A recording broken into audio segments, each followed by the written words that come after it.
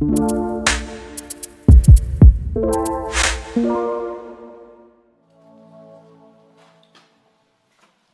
good to be back in West. I like this. You guys are much closer. It feels like home. Miss you guys. Well, one of the greatest musical composers of all time is a man by the name of John Williams.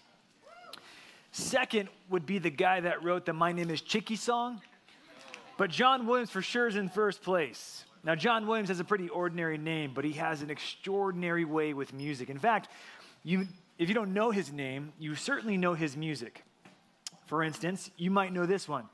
Da da da da da da da da da da. That's John Williams, and that comes from the movie Jurassic Park.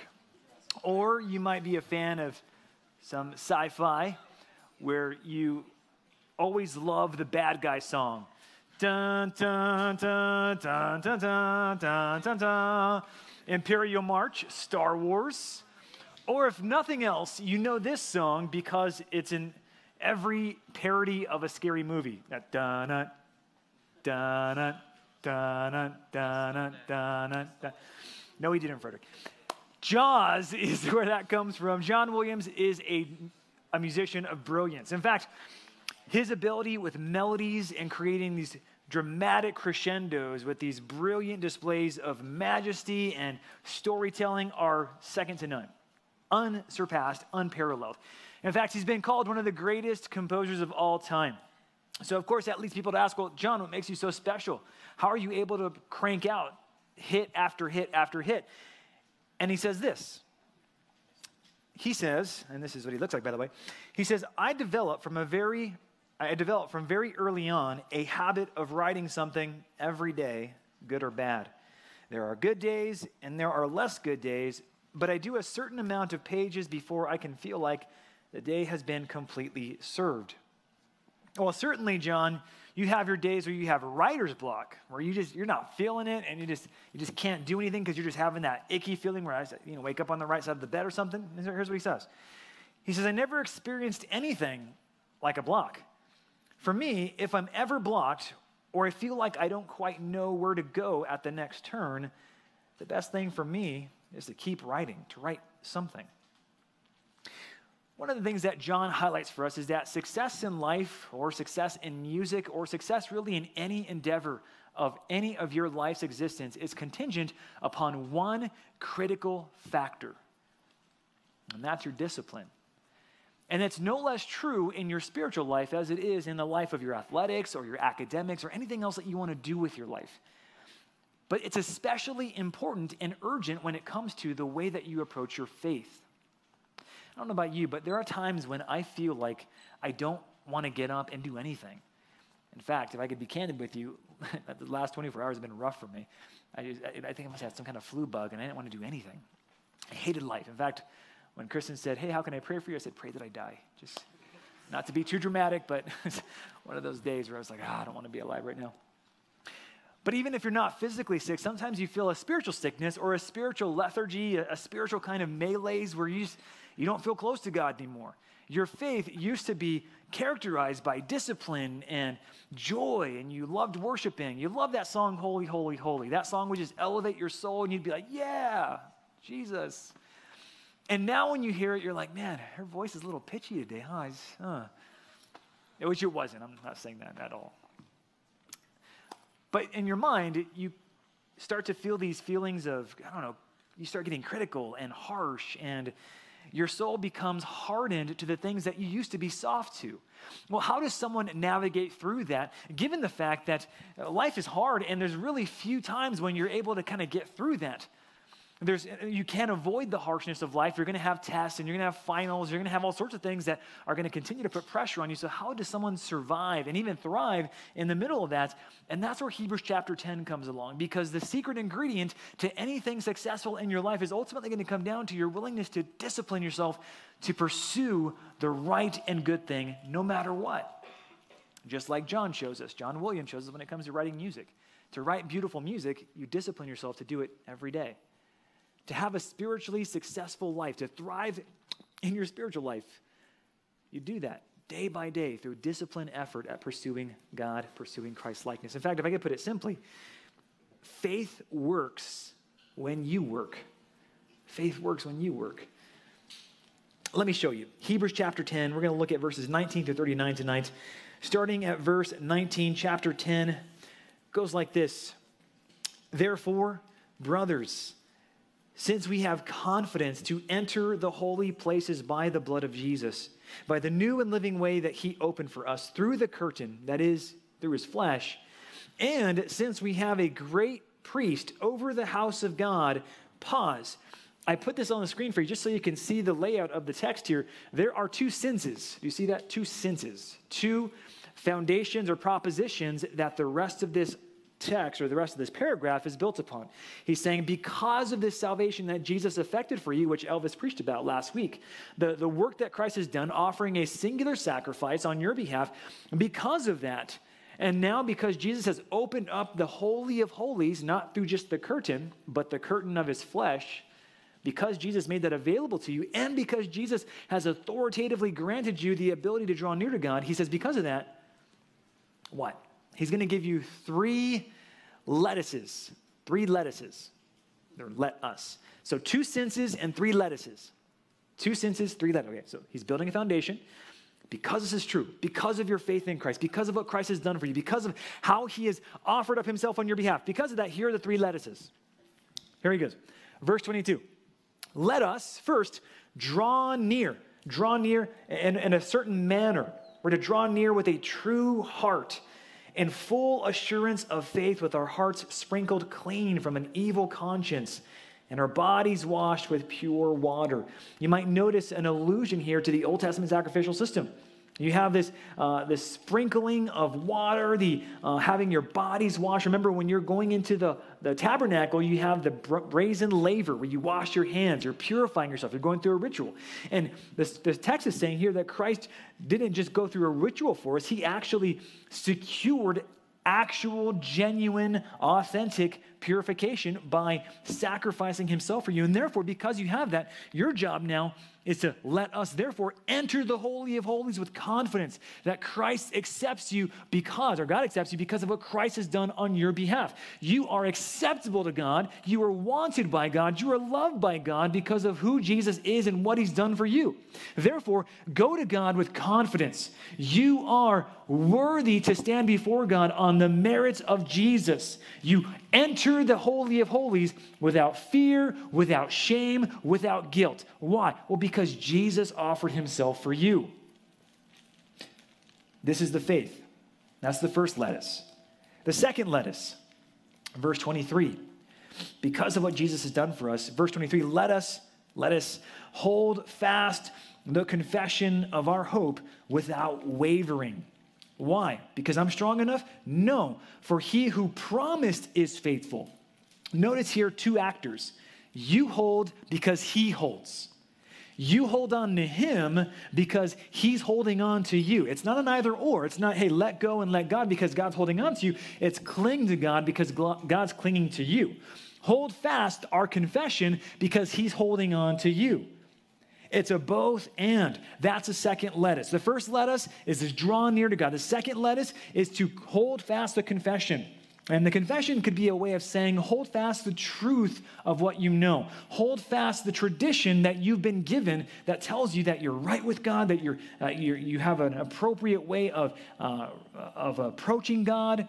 And that's one of the implications of your faith.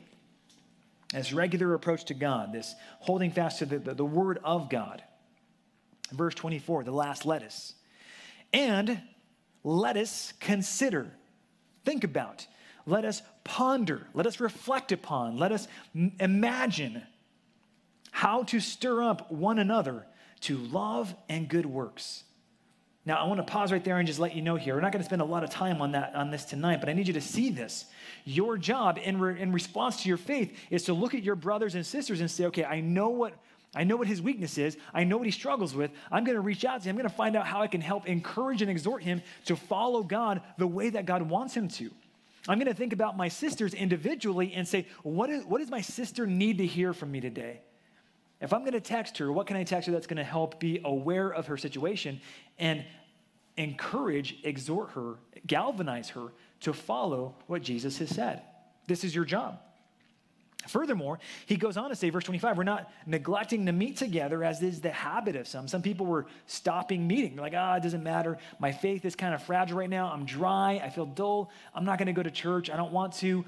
Practice has been so much this week. I've been in finals and I had this project that was due. I'm just not going to do that. They grew into a habit of neglecting to meet together. And Scripture tells us here, that's a bad thing. In fact, that only provokes further spiritual withdrawal and not increasing spiritual vitality, which is kind of a no-brainer. But he goes on to tell them, not neglecting to meet together, as is the habit of some, but instead of that, encouraging one another.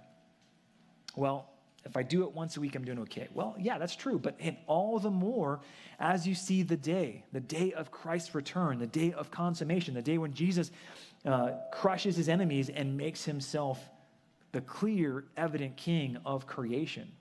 We're to encourage one another all the more as you see the day drawing near. So you have 2 senses, and 3 lettuces. He says, based on the foundation of all that is said here about who Christ is and what he's done for you, and basically he's summarizing the last 2 chapters. He's saying because of these things, your life ought to be characterized by 3 lettuces. To draw near to God. You're drawing near to him. You're clinging to his truth. And thirdly, you're engaging in love for your brothers and sisters in a way that is thoughtful and provocative. You're spiritually not antagonizing. You're spiritually arousing them to love and good works. I'm going to make a simple observation. I'm going to say that this is the regular exercise of our faith, and it should be done every day. So that's why I put it like this. Point number 1, you should exercise your faith every day. If you're going through a season right now of feeling spiritually dull or achy, or even just on the verge of saying, I'm not quite there, I feel like I'm not thriving the way I used to, this is for you. Your job is to go and exercise your faith every day, even when you don't feel like it. I don't know if you've heard of this. There's this rule called the 10,000 hour rule. You heard of this? This was popularized by, this goes back a way, but it's popularized by a guy named Malcolm Gladwell. He wrote a book called Outliers, and he talks about the way that people find themselves to be extremely successful. What made the Beatles so successful? What made Yo-Yo Ma so successful? What made all these athletes who were at the top of their game so successful? And he argues that one of the primary factors that takes someone from decent to good to great is the amount of deliberate practice they put in to their craft. And he argues that the way that someone goes from good to amazing, or goes from just average to exceptionally good, is 10,000 hours of deliberate practice. And he says the practice is so difficult and so demanding, because it's deliberate practice, that typically it takes someone about 10 years to reach that level of deliberate practice. 10,000 hours or 10 years of dedicated practice to reach a level of expertise. Now, obviously, whatever it is that you want to do with your life, hey, there's something helpful for you to think about. But let's at the very minimum say that's a good principle for us to think about when it comes to our spiritual lives. We ought to be exercising our faith. Now, granted, maybe you can't put in 2 or 3 hours a day to get to 10,000 hours over the next 10 years, but you can say, how do I make sure that I'm dedicating spiritual exercise, some sweat equity to my walk with Jesus? I'm going to guess, and I'm taking out on a limb here, that you have gone to your practices, you've gone to rehearsals, you've gone to things where you didn't want to be there, but you did it anyway. And on some rare occasions, not only did you do it, you did it well. You gave it your best. You did a commendable effort. And I'm trusting that God blessed you through that. You appreciated the practice afterward. You enjoyed the fact that you sweat. You enjoyed the fact that you gave it your all because it felt good. Your spiritual life is no different in that when you show up day after day, even when it doesn't feel good, it does good. Exercise your faith every day. Now, let me qualify this. I need to say this, and I'm just going to put it this way. You're to exercise your faith in the gym, in the place of, in the context of a gospel-centered faith. And here's what I mean by that. I don't want you to think even for 1 second, which is why I'm going to take time to say this, because it's obvious, but it may not be obvious to you. I don't want you to think for a second that your works make you more acceptable to God. I never want you to think that you're exercising your Bible reading, or that you're praying for an hour a day, or that your Bible memorization somehow makes you more acceptable to God. It doesn't make you more worthy to God or less worthy for that matter. Now, there's a fine line here because I don't want to hear what I'm not saying. What I am saying is this. Your works don't make you more savable, don't make you more worthy. Your works, your acts of obedience should be done in response to and in conjunction to God's saving work through Jesus alone, by grace alone, through faith alone. That's what I mean by gospel-centered. It's one thing to go to the gym of spiritual exercise and to say, I'm going to be a better Christian this year, and I'm going to make God love me even more than he already does. I'm going to make God think I'm the most amazing Christian ever. When it's a you-centered spiritual exercise, you're bound to fail. But let me tell you this. When you go to God recognizing that God loves you and that he has saved you from his own kindness, out of his own grace, that's when your spiritual exercise becomes an appropriate act of worship. You should aspire to get spiritual gains. You should aspire to grow in your faith. You should aspire to be one of the godliest people you know, if not the most godly. In fact, that was one of Jonathan Edwards' goals. He wanted to be the godliest person alive. But the idea here is that I don't want you to get the wrong idea. I want you to have a true gospel in your head as you appropriate the grace of God. You need to exercise your faith in the gym of gospel-centered faith and through this spirit-inspired workout routine, okay? You have a place to work out and you have a workout to apply. And you've already seen it. You've already read it in the text. Let me read it for you one more time and I'll tell you exactly what that workout routine is. You ready for it? Here it goes. Let us draw near with a true heart and full assurance of faith. What do you think drawing near to God looks like in spiritual exercise? Pray. Pray.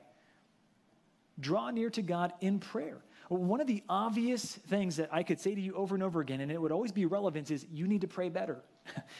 We're to draw near to God with full assurance.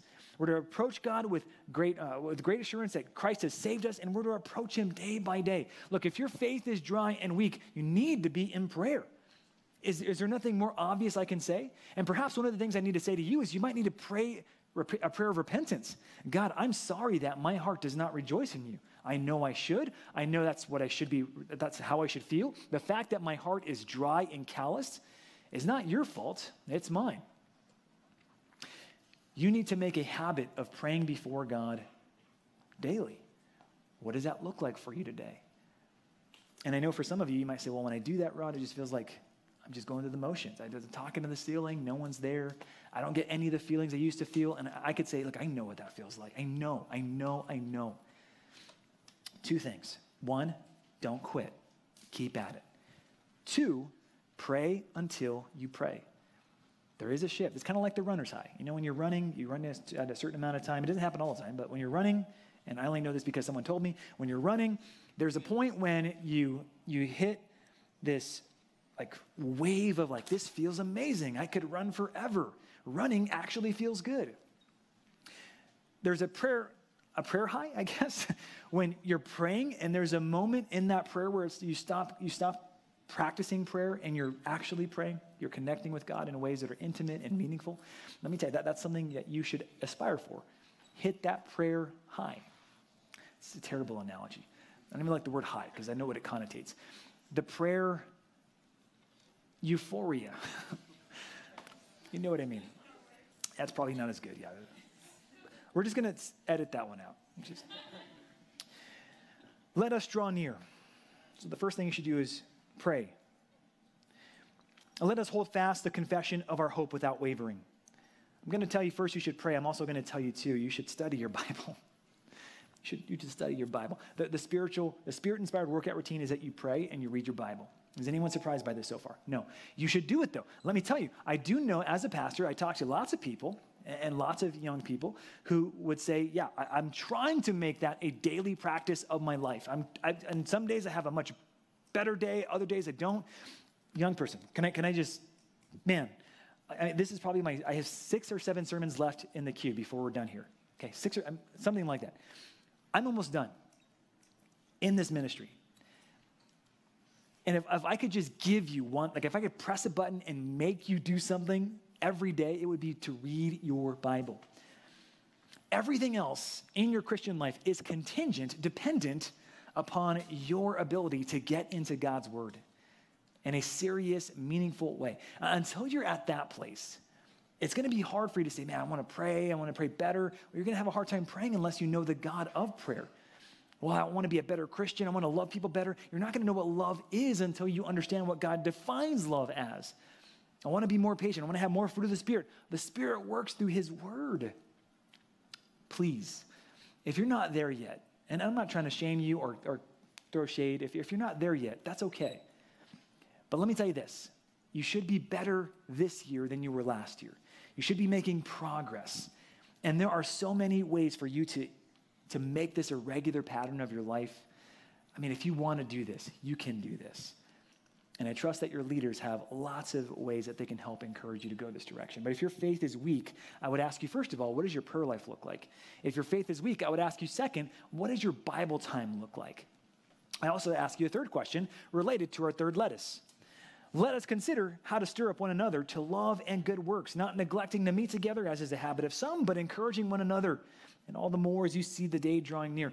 Are you praying? Are you reading your Bible? Are you fellowshipping with other Christians? Are you prioritizing people in your life? And not just any people. You should be prioritizing Christian people. You should be connecting with people in a way that is real, authentic, and in a way that's going to inspire and motivate you to follow Christ more faithfully. There's a way to spend time with people that's not going to help you. There's people that you like just because you share the same likes. We like music, we like running, we like games. And that's fine. There's nothing inherently wrong with that. But you as a Christian should prioritize spending time with other Christians for the purpose of doing Christianly things, talking about Christ, exciting one another to love Christ. Talk about a Christian book that you're reading. Talk about a certain aspect of theology that you're studying. This is something that you should deliberately do. If your faith is weak, if your faith is fragile, if your faith is faltering, you need to find Christian friends to influence you for the positive. You need to be in the Bible. You need to be praying. A weak faith has weak habits of faith. And a faith that works is a faith that you're working. A faith that is growing is a faith that you are investing in. Okay, I said more than I wanted to there. But there are dangers here in ignoring this. And this is where this next passage comes in. The author of Hebrews is so intent on you getting this that he says, look, if you don't hear this, here's the alternative. And here's what he says. For if we go on sinning deliberately after receiving the knowledge of the truth, there no longer remains a sacrifice for sins, but a fearful expectation of judgment and a fury of fire that will consume the adversaries. Ignoring the gospel, ignoring the offer of Christ, and even getting lazy with your faith inevitably leads you on a path that ends in destruction. That's what this verse is saying here. Now, is he talking to Christians? I think he is. I think he's talking to Christians saying, Christian, wake up. Those who follow Christ will heed the warnings of Scripture and say, I never want that to be me. You know, listen, I told you before, I am assured of my salvation, and I love that. That's a gift that I appreciate deeply. But that doesn't let me do anything I want. In fact, because I'm a Christian, because I'm assured of my salvation, that makes me extra cautious to not put myself in situations that are going to threaten my faith. Well, I thought you were secured in your salvation. I am. Because I'm secured in that salvation, I make decisions that protect me against letting my faith go weary or letting my faith get weakened or assaulted. Christians heed warnings. And one of the warnings that we need to heed if you're a Christian here is that the options are clear. It's responding to the gospel in repentant faith that is exercised throughout the duration of your life, or after knowing the truth and rejecting it, there's no longer any options, but God will judge you. He goes on. Anyone who has set aside the law of Moses, first 5 books of the Bible, dies without mercy on the evidence of 2 or 3 witnesses. When someone broke the law under the old covenant, like if someone killed somebody, if you killed a friend and 2 other people said, I saw him kill his friend, then under the Mosaic law, you're to be stoned to death. And no one in the community was to pity you. I feel really bad that he got stoned. No, he killed somebody. He violated a clear commandment of God. He killed an image bearer. And therefore, we're all to dispose of you without mercy. You've earned this. This is what you deserve. That's what he's saying. That's what happens. Verse 29, how much worse punishment do you think will be deserved by the one who has trampled underfoot the Son of God? Imagine that. Okay, imagine with me, if you will, it's 2,000 years ago, and you're looking at the cross at Golgotha. You see Jesus on the cross. He's naked. He's bloodied. His body's stripped of flesh. He's clearly exhausted. And someone walks up to the cross and just starts dancing in the blood of Jesus Christ and flipping him the bird as he's dying on the cross for sinners. And I could even see Jesus at that point saying, Father, forgive them, for they know not what they do. But imagine that kind of atrocity. I think even people who weren't committed to Christ would still say, what are you doing? What an evil thing to do. And what the author of Hebrews is saying is that's exactly what we're doing when we reject Christ and the gospel. We're saying, I don't need your blood. I would spit at your blood. I would spit at you if I had the opportunity. I don't want anything to do with you. What do you think is deserved by the person who tramples underfoot the blood of Jesus Christ? If Jesus were laying on the floor, bloodied and bruised, it's saying essentially you would just step right over him. Or even worse, you'd step on top of him. How do you think the Father feels about that? Not only trampling underfoot the Son of God and profaning the blood of the covenant by which he was sanctified, and has, this is a strong word here, outraged the Spirit of grace. Outrage. How do you think God feels about people who deliberately reject his gracious offer of salvation? If you're getting the sense of this text here, it's a serious one. He doesn't feel good about that, to say the least. Verse 30, for we know him who said, vengeance is mine, I will repay. And again, the Lord will judge his people. It is a fearful thing to fall into the hands of the living God. Point two, you ought to fear the consequences of faithlessness.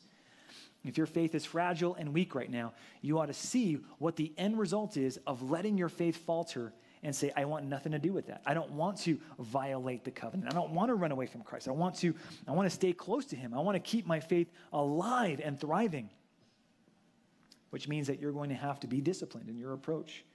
You're going to have to discipline yourself.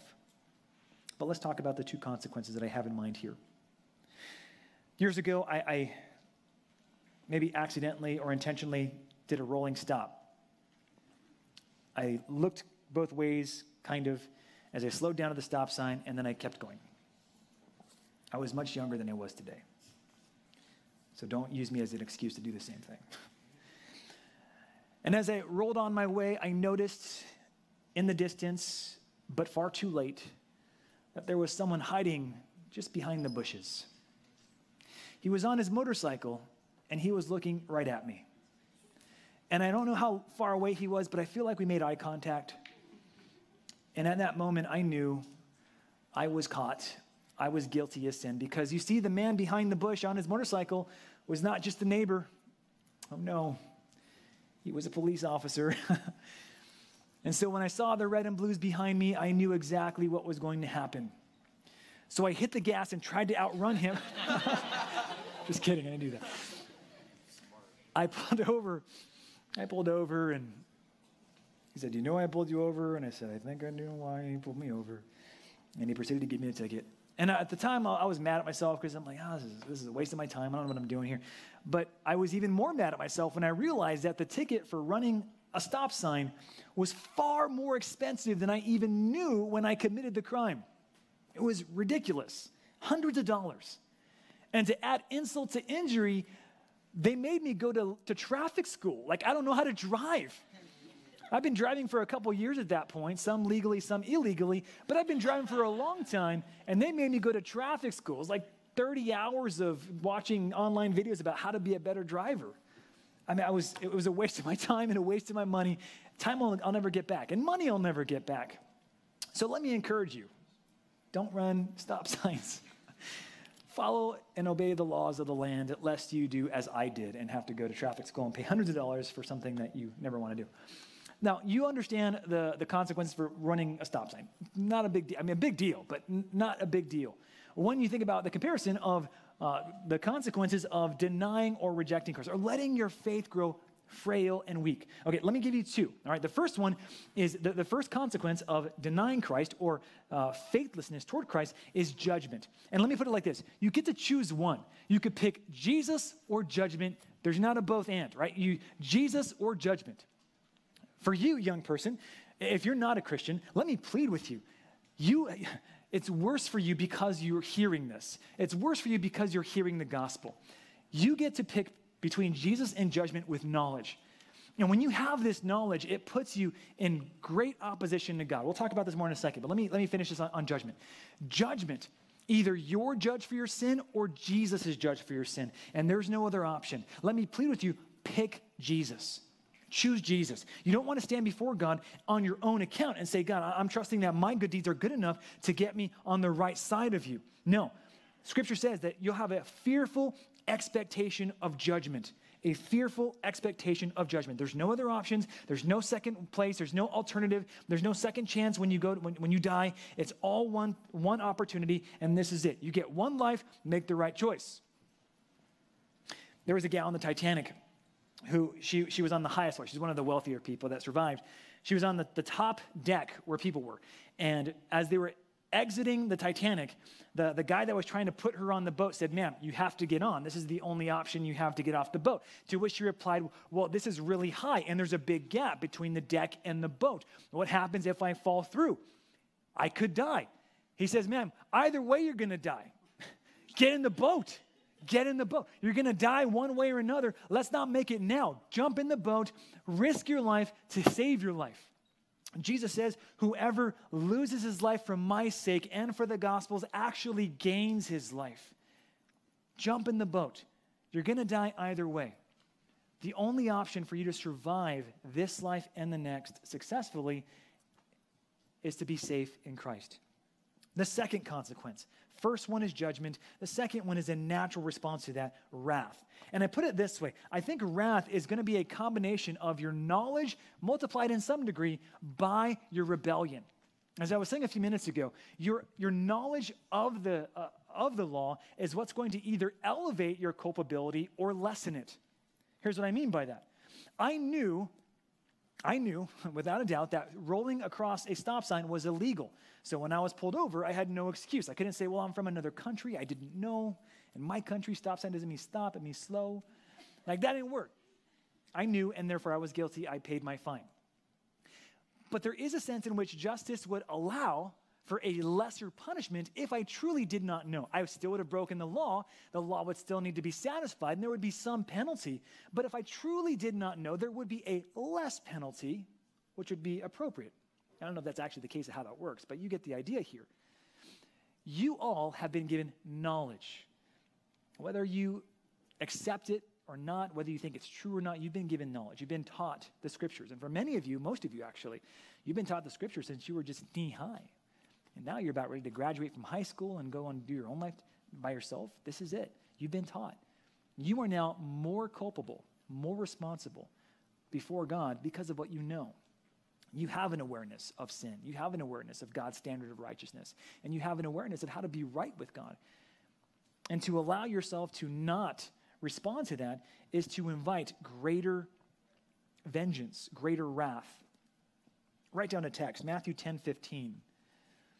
Matthew 10:15, Jesus says, it will be more bearable on the day of judgment for the land of Sodom and Gomorrah than for that town. It'll be more bearable for the land of Sodom and Gomorrah on the day of judgment than for that town. Now, of course, you're asking, which town?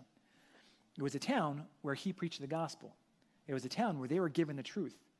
And he says, when both are judged, the town that had greater knowledge is going to have greater wrath, greater judgment.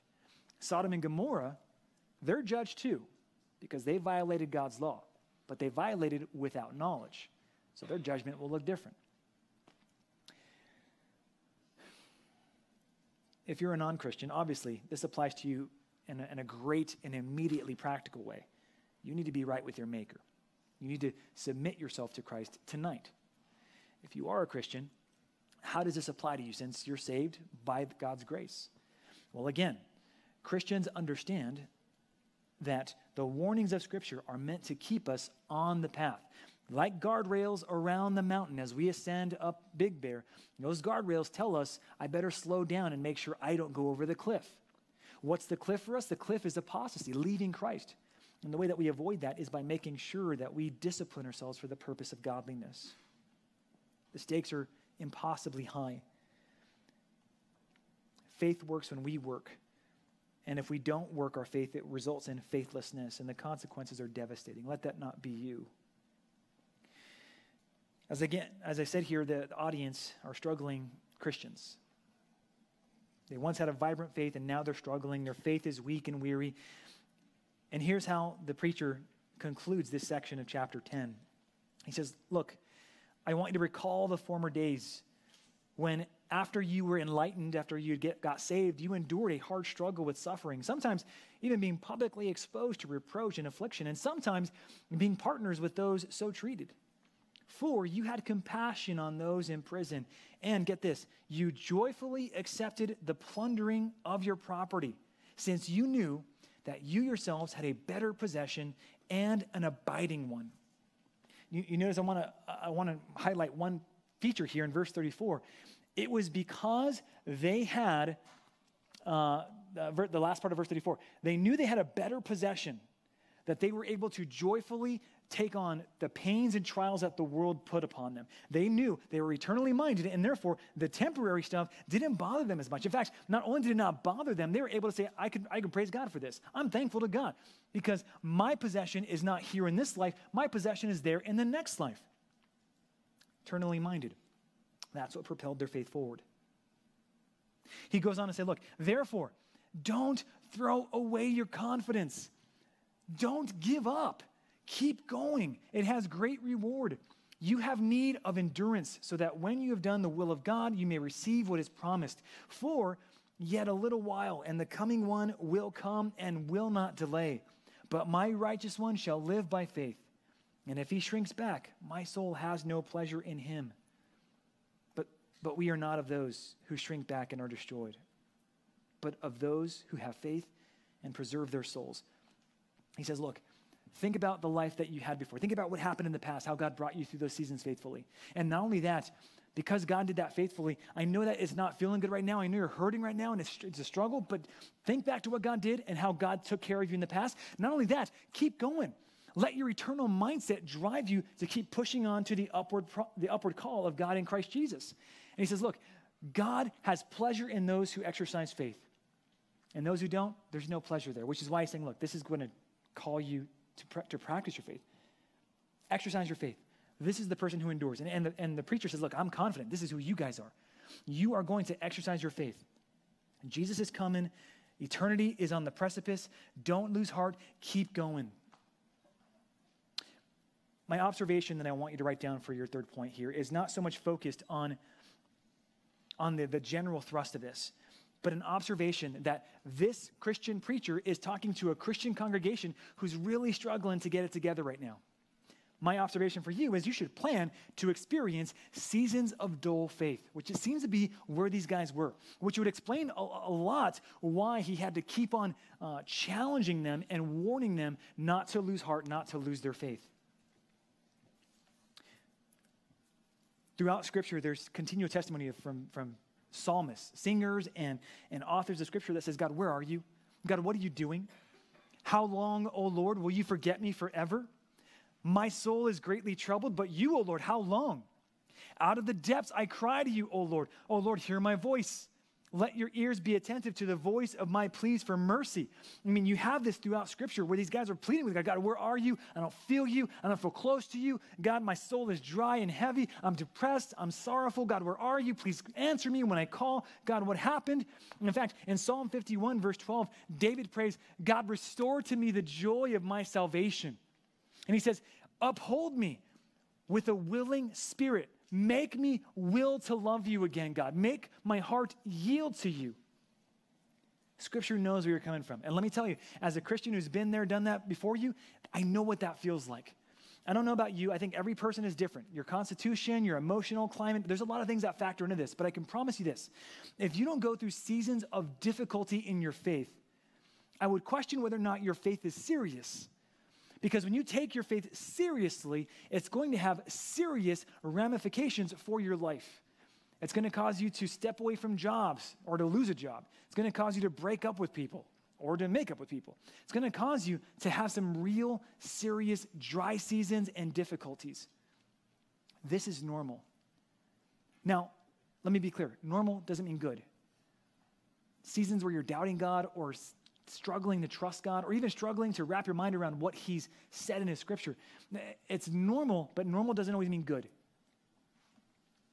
Normal just means this is part of how life is under the sun in our fallenness.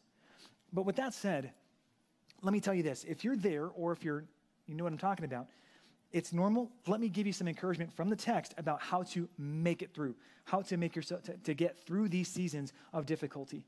I want to first point out to you that you should appreciate what God is doing in you and through you in these seasons. The author of Hebrews says, look, you need to understand, remember when this happened to you a long time ago, when you were in prison, when you were shamed and persecuted, is that you received that joyfully. And look what God did through you in that. Look what God produced in your life, which tells me this isn't the first time these guys have experienced difficulty and hardship. It's not going to be your first time or your last time, I'm sure. As long as you live as a Christian, life's going to be hard for you. Expect that, but appreciate that God is doing something in you. Have you experienced anything that's causing your faith to struggle? Know that if you are in Christ, it is on purpose. God is doing good things when you struggle as a Christian. You need to believe that. There's just no other way for me to say this. Whatever trials or tragedies befall you, you need to know that God is not doing it to you, but for you. Whether or not you choose to believe that really is up to you. But I really hope that you would, because God is doing good things through the difficulties in your life. James, in fact, says you should count it joy. Now, I know it's kind of weird to be excited during tragedy or excited, and I don't think that's what he's saying. He's not saying you should be happy or ecstatic when your mom or dad are diagnosed with a brain tumor. It's not like you go in there and say, yeah. He is saying, though, what he is saying. Count it all joy when you meet trials, for you're excited about the prospect of what God's going to do in that season of your life. And if you're in the season right now, you're in the trials of various kinds, so it's all kind of different trials. If you're in that season of trial, God's using it for you. If your faith is struggling, God's making it stronger through this. If you're dry, God's preparing you for a season of harvest through this. If you're depressed, God's preparing you for a season of elation and joy in him and through it. So your job then is to count it, to think about it, to accept it in your mind as, God, you're putting me through this, and this is a good purpose on your part. Help me to believe that, trust that, and to rejoice in you through that. Appreciate what God is doing in you through these seasons. If I could just add one more thing to this. You should thank God for leading you through. Don't try to shortcut the process. Don't look for life hacks. Okay, don't go to different people to say, okay, how do I shortcut the process of this particular? Just let God do what God is doing. That doesn't mean you shouldn't try to change things if you can have any choice in that, but don't try to shortcut or life hack the process. And by the way, if I could just add one more, journal what you're learning. God's teaching you all the time. Journal what you're learning. You also ought to look forward to the eternal rewards of endurance. He says, don't throw away your confidence. Don't give up. Don't stop running the race before the race is done. And this is the challenge, because for I don't know about you guys, but it sometimes feels like life, the race is just so hard. There's so much happening, and it's like you're wearing a rucksack on top of it, and people are trying to trip you and throw you. I mean, it's just like it's an obstacle race, but it's a forever race, and you don't know where the finish line is. But don't give up. Don't throw away. Don't trash your confidence, which has great reward. For you have need of endurance. I mean, I think about the people that are running races, and they're almost making it to the finish line, but they can't, they're exhausted, and so they're falling and tripping over themselves. But I appreciate it, because for most of these people, they don't give up. They keep on pushing, even though they keep on falling their way toward the finish line. And it's only 26.2 miles. I don't know why it's such a big deal, but it's commendable when you see this. Against all odds, their body shutting down because of the tremendous amount of suffering they put themselves through, they keep pushing. Now, one has to ask, why would they do this? And I think you could probably venture to guess a few obvious reasons. They put in all this training, all this work. They're so close to the finish line, it doesn't make sense for them to give up at this point. Even if you have to drag yourself into the finish line, crawling your way into the finish line. It's amazing because you get to see the tenacity of the human will. And it's brilliant on display when you see it in a physical realm. But how much more glorious is it when you see this in the spiritual realm? People that are unwilling to yield because they trust the God of the race, the one who's designed the race just for them. Now, unlike a 26.2 mile race at the Boston, the LA, or the San Diego Marathon, I mean, they're all the same track for everybody. But the race that you run is one God designed just for you. God will put you in seasons where it feels like you can't finish. And in fact, you'll see races where they get DQ'd because they can't finish. And that's one of the most disappointing and sad things to see. He doesn't make it. I guess I shouldn't have told you that. And there are some people that won't make it.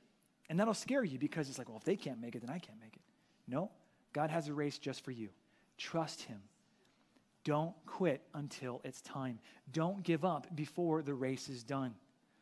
Why? Because the end of the race has a reward for you if you're willing to let God lead you through it.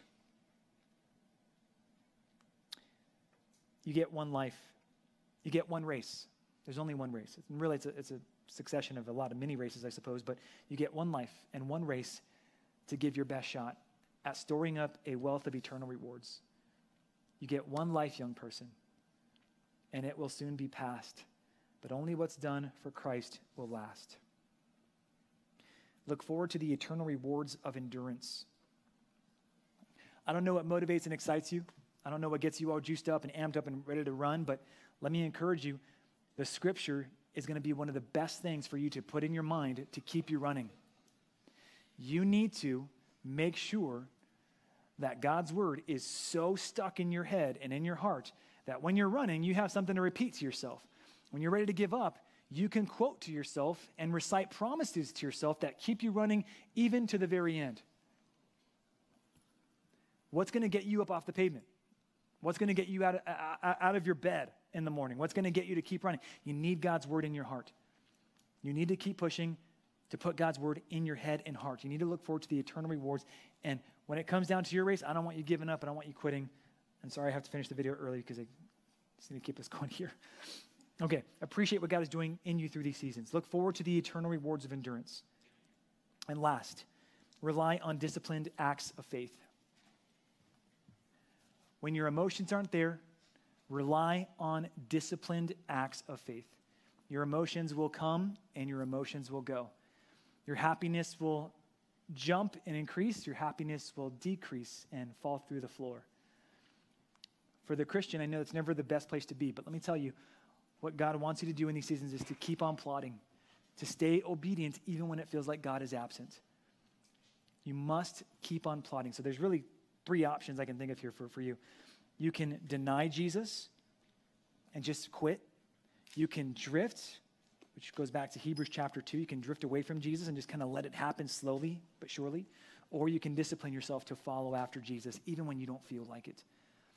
And I know for many of you, maybe even tonight you may not feel like it.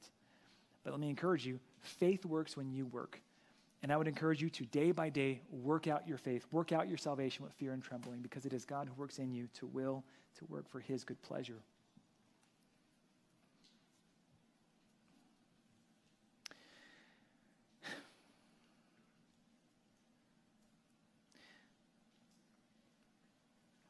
Exercise your faith every day.